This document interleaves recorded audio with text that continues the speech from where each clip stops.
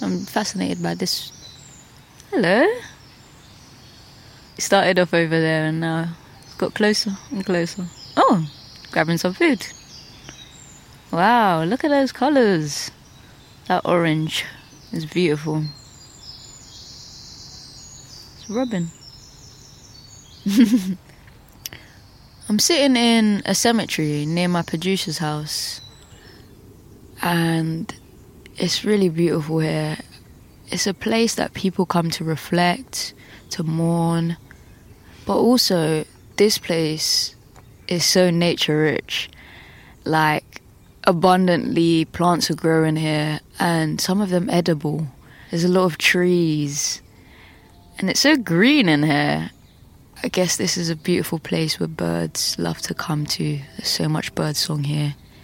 Birds come to nest, feel safe, get away from the hustle and bustle of the city. And for me, thinking about my safety is important too, because it does feel quite remote being submerged in nature here. So it's important that I kind of inform people where I am and where I'm going, as it enables that kind of safety net. I understand why people would feel unsafe or vulnerable whilst bird watching, because of course you're looking through your binoculars most of the time, and especially if you're alone, you're not necessarily then aware of your surroundings as much because you're focusing through the binoculars of what's happening in the sky rather than your environment around you. People from behind, from the side, wherever can just appear in an instant because you're not focused. I suppose you are in a vulnerable state.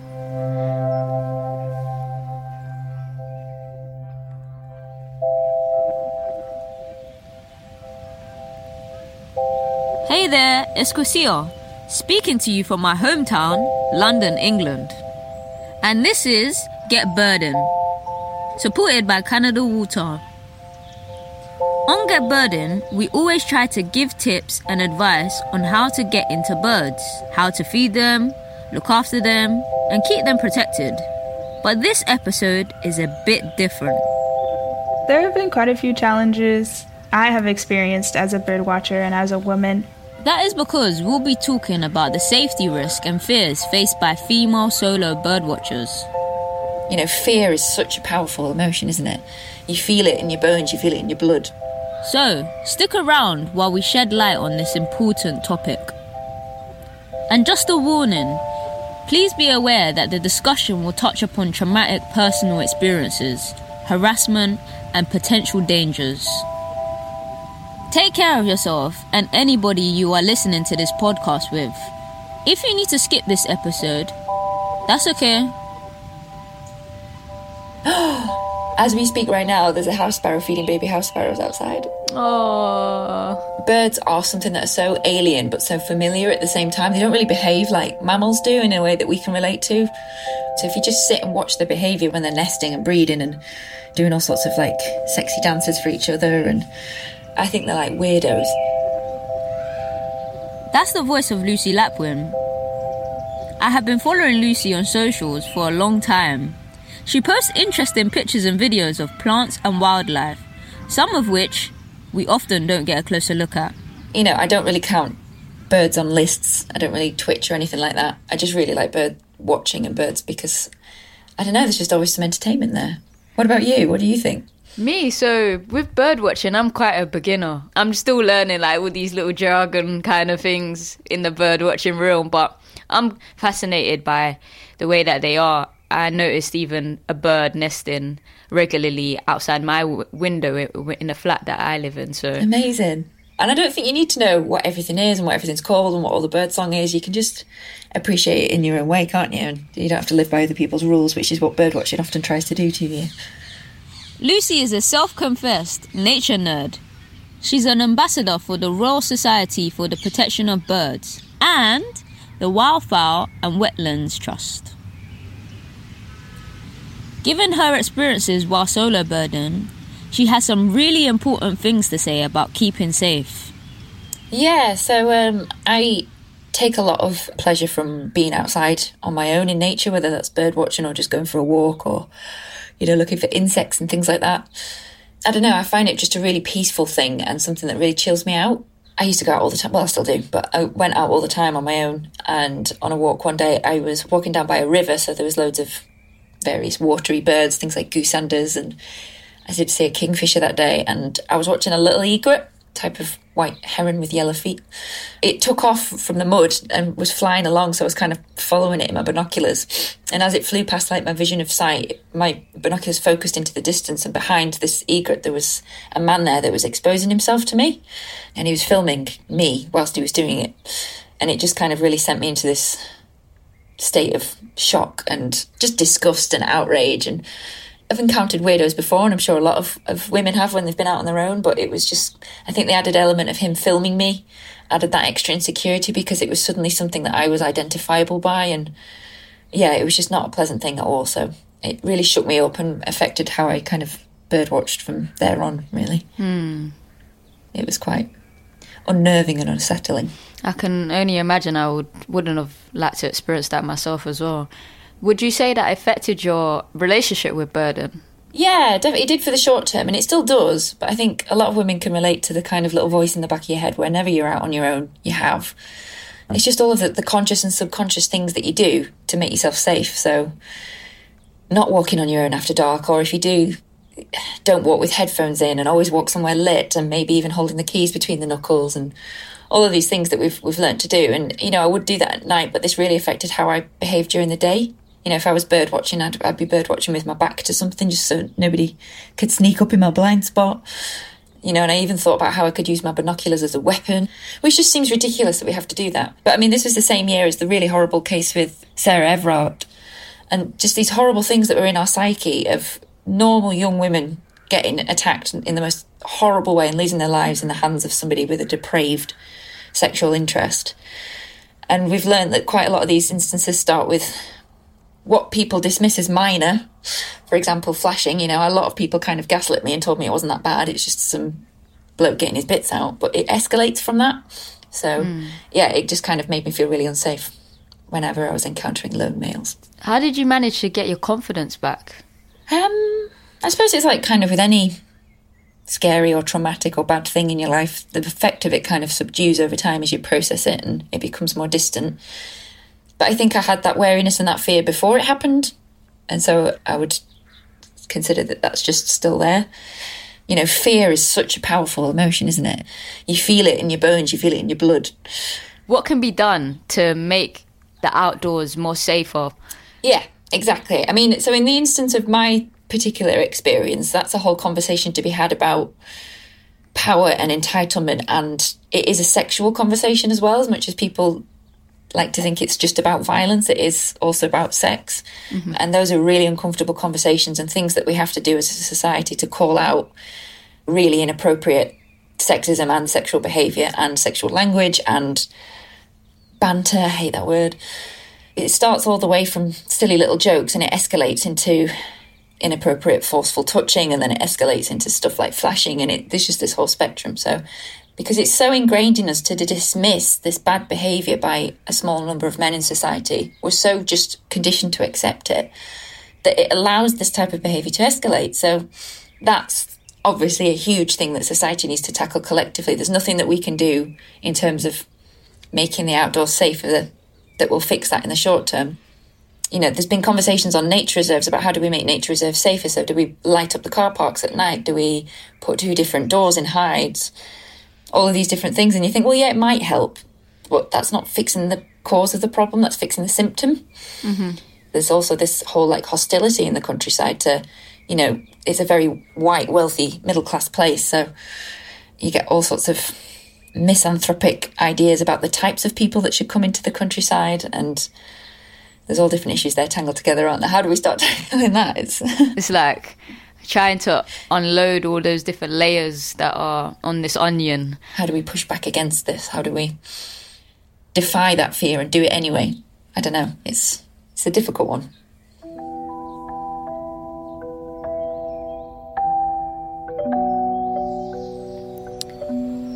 That conversation was really, really interesting. I often don't really like to get into political things, but after speaking to Lucy, hearing that kind of perspective really made me think about some of the things that we often shy away from speaking about, but are actually important. Some of the experiences we face and the societal issues and how they kind of connect with one another. And a lot of things are normalized that shouldn't be normal. I think it's very important for women, Black women, and everyone to feel safe outdoors just because of the necessity that the outdoors brings. It helps your mental health. It helps your physical health. You get fresh oxygen and light and green spaces. All of these things contribute to the well-being of human beings. Everyone deserves that at the end of the day. So my name is Sheridan Alford. I live in Atlanta, Georgia in the United States, and I primarily do environmental education, taking people outdoors, taking people on bird walks, teaching them about nature and why we care about it and how they can care for it. Wow, we need more people like you. That sounds like such an amazing job. How did you get into birding? Yeah, I went to school for wildlife science, and that's what my undergraduate degree is in. And that was all about the animals. I learned about trees, plants, and wildlife. But then I wanted to add sort of more of a human component to all of that. So I got my master's degree in parks, recreation, and tourism. So adding the human component into the outdoors. In that whole journey, I went on my first bird walk in 2018. And I was like, wow, I didn't know that people did this as a hobby and for fun. So I was like, okay, this is kind of cool. I can continue to do this as a hobby as well. Then a hobby turned into a job at some point down the line. But yeah, I probably got started officially in 2018. 2018 must have been the year of revelation for connecting with nature, because I too, that's when I went on my expedition to the Amazon. Nice. Would you be able to share like your experience as a Black woman, how bird watching is? Yeah, there's a lot of different components that come with being Black, being a woman, and being a bird watcher. All these three different identities coexisting together. I find that it's definitely an activity where you have to make a space for yourself. It's predominantly white and most of the time male type of activity. So making sure that your presence is known, making sure if you have an idea or an opinion on something, you speak up for yourself. But it's also fun, you know. I have my nails and I like to do my hair. I like to be cute, so I'm cute and I'm bird watching all at the same time and making sure that all of those things mesh well together while I'm outside is one of the things that I find joy in, for sure. What is Black Birders Week? Yeah, so Black Birders I've heard about it. I'm glad you heard about it. Black Birders Week is a week full of events some friends and I started years ago in 2020. And so we're now in 2023 and we have, new people come in all the time, and each day has a theme. It's just a time to bring awareness to Black birders, have some community, have fun events and webinars that people can tune into, talking about some things that are important like safety. It's just kind of a symposium to get everybody together so that they can have a sense of community within bird watching. It's so important when you get that opportunity to know that you're not by yourself, essentially, in things that are especially seen as niche. It makes it more fun, too, because you can text your friends and they're like, oh, I saw this cool bird today. Or there are quite a few people that I've met online. They might live in Texas or in Tennessee, which are different states. And we can all fly into the same location and meet up and go bird watching somewhere. At one point, I thought there weren't very many blackbirders. I thought I was the only one in my community because I just never had met anybody else. And now I've met you all in the UK. I've met people from the next neighborhood over that I just didn't know existed. So it gives you that safe space and community to not feel alone. When you're solo bird watching, is there any safety tips that you would give for Black women when they're out bird watching, especially in isolated areas? There have been quite a few challenges I have experienced as a bird watcher and as a woman. It can be a little bit dangerous or unsafe sometimes. It looks kind of strange when you're in somebody's neighborhood or you're just like walking down the street with binoculars. People ask you questions. So I try and make sure that I have maybe a shirt with a bird on it or something to kind of signify without needing a conversation that this is what I'm doing.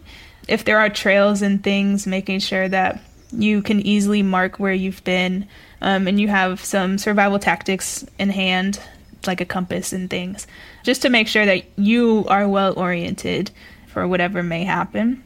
If you're going to, say, a private property or someone has like a big farm or something, sometimes it's possible to, knock on their door and just let them know that you're going to be out there, which can go a long way as opposed to them perusing their land and you just like, they run into you. That's a whole different situation.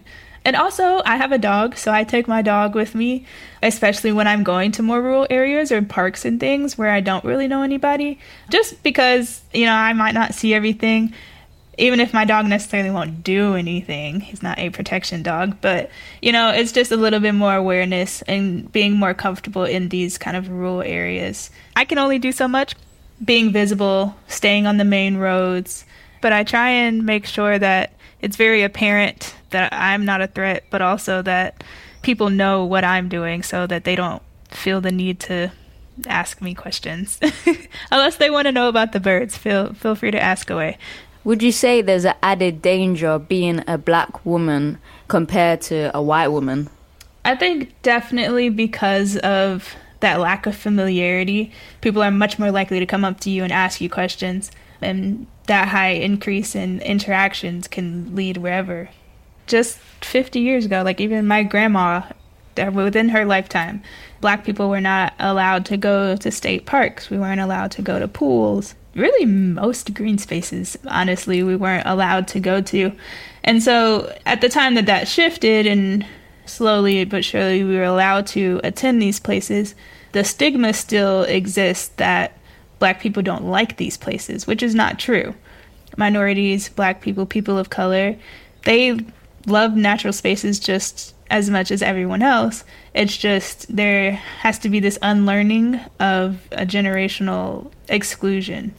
And so taking your children or taking your cousins and nieces and nephews to these green spaces to show them that, yes, we can have fun here. We enjoy hiking. We enjoy fishing. One study that I've looked at before, it was saying that it's not that minorities and people of color don't like to go to these natural spaces. It's just that they use the spaces differently. And historically, science hasn't figured out how to quantify that. So our family going to the park might include a barbecue, and it might include kites and playing baseball and things like that, which just looks different from going hiking or going camping. So all of these things include green spaces. All of these things are done outside. They're just different activities.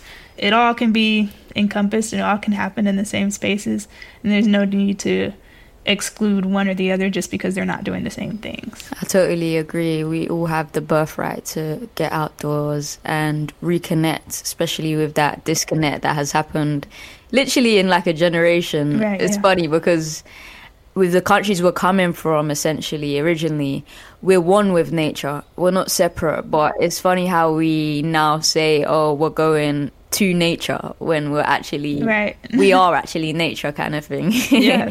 No one group should just be completely excluded from the outdoors and nature.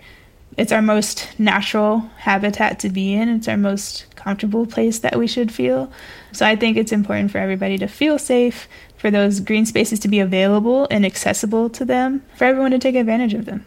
I want to ask you, how can I get involved with Black Birders Week? Because I really want to get involved. For sure. There are the official ways to get involved, which is, we have a website, as well as our social media pages. That's how people know like when it's coming up and what the themes are. You can definitely check it out on Instagram at Black AF in STEM. That's where all the Black Birders Week stuff is posted. But there are unofficial ways too. Any activity where like maybe you just organize a bird walk during Black Birders Week and use the hashtags and everything. It all started as just a group of us getting together and we were like, we need to do something. Let's do this. It wasn't some exclusionary thing. So I encourage anyone and everyone to, if you want to host an event, feel free, invite all the Black people in your area to come through, share it on social media and tag us, and we'll repost it.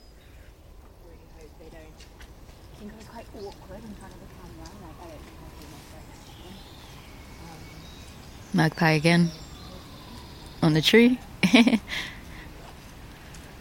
I really feel like that togetherness thing is important. As a community, any issue we can kind of solve, I feel like, because it takes a village. When we come together, that's really how we can change things. The outdoor space is often seen as an exclusive space, I'd say. There's always this poster kind of image of a white middle-class male on top of a mountain that he's conquered. And I don't feel like that's what should be a representation of getting outdoors and into nature, bird watching.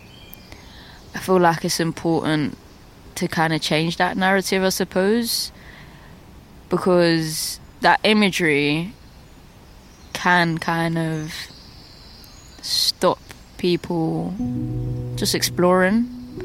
And I feel like a lot of people miss out on the opportunity to explore themselves by not being able to explore the world around them. I think we can walk sort of over there, sorry, because here it might be a bit muddy. It was raining this morning. So we're walking towards Rashadok Woodland, which is a very great green space, and you have on the west you've got Suddock Park. Lastly, for this episode, Ariana Ricciotti, project director on the 53-acre regeneration project around Canada Water, near where I live. I think we can walk down here and then maybe come back. She is someone that has a direct impact on the design of some of London's outdoor spaces. I don't think it's very difficult for architecture to really make you not want to go to a space. It's actually quite easy. There's a lot of bad examples, I suppose, they're really not inviting. I was wondering whether safety concerns have an impact on her urban design. Safety is an interesting aspect because safety is sort of not the same for everyone. And so I think it's very important that you talk with a lot of people as you design so that you get what resonates with different people in terms of safety. And obviously we always work with a safety consultant, a security consultant as well.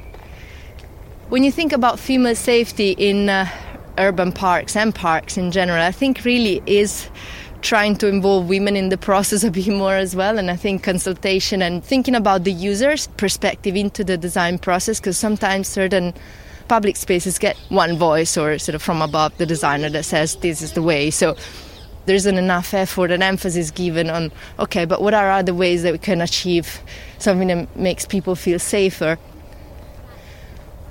We've been talking a lot, obviously, about clear sight lines, lighting, and so there's this idea of making sure that there's a lot of visibility over places, and so that it's almost like a deterrent to something happening. But also, we've concentrated a lot on thinking about how girls could use some of the spaces within the park. For example, the play space.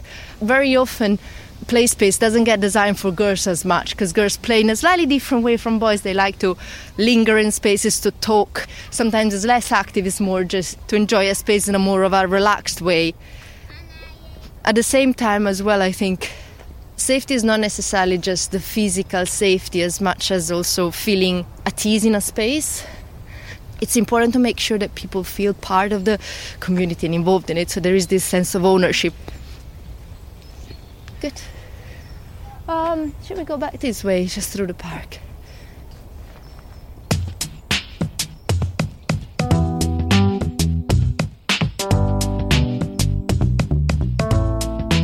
You've been listening to Get Birding, a Peanut and Crumb production presented by me, Kusio. My producers for this episode were Sandra Labadie and Jessie Lawson. A shout out to our sponsors for this series, Canada Water, imagining a new district for London.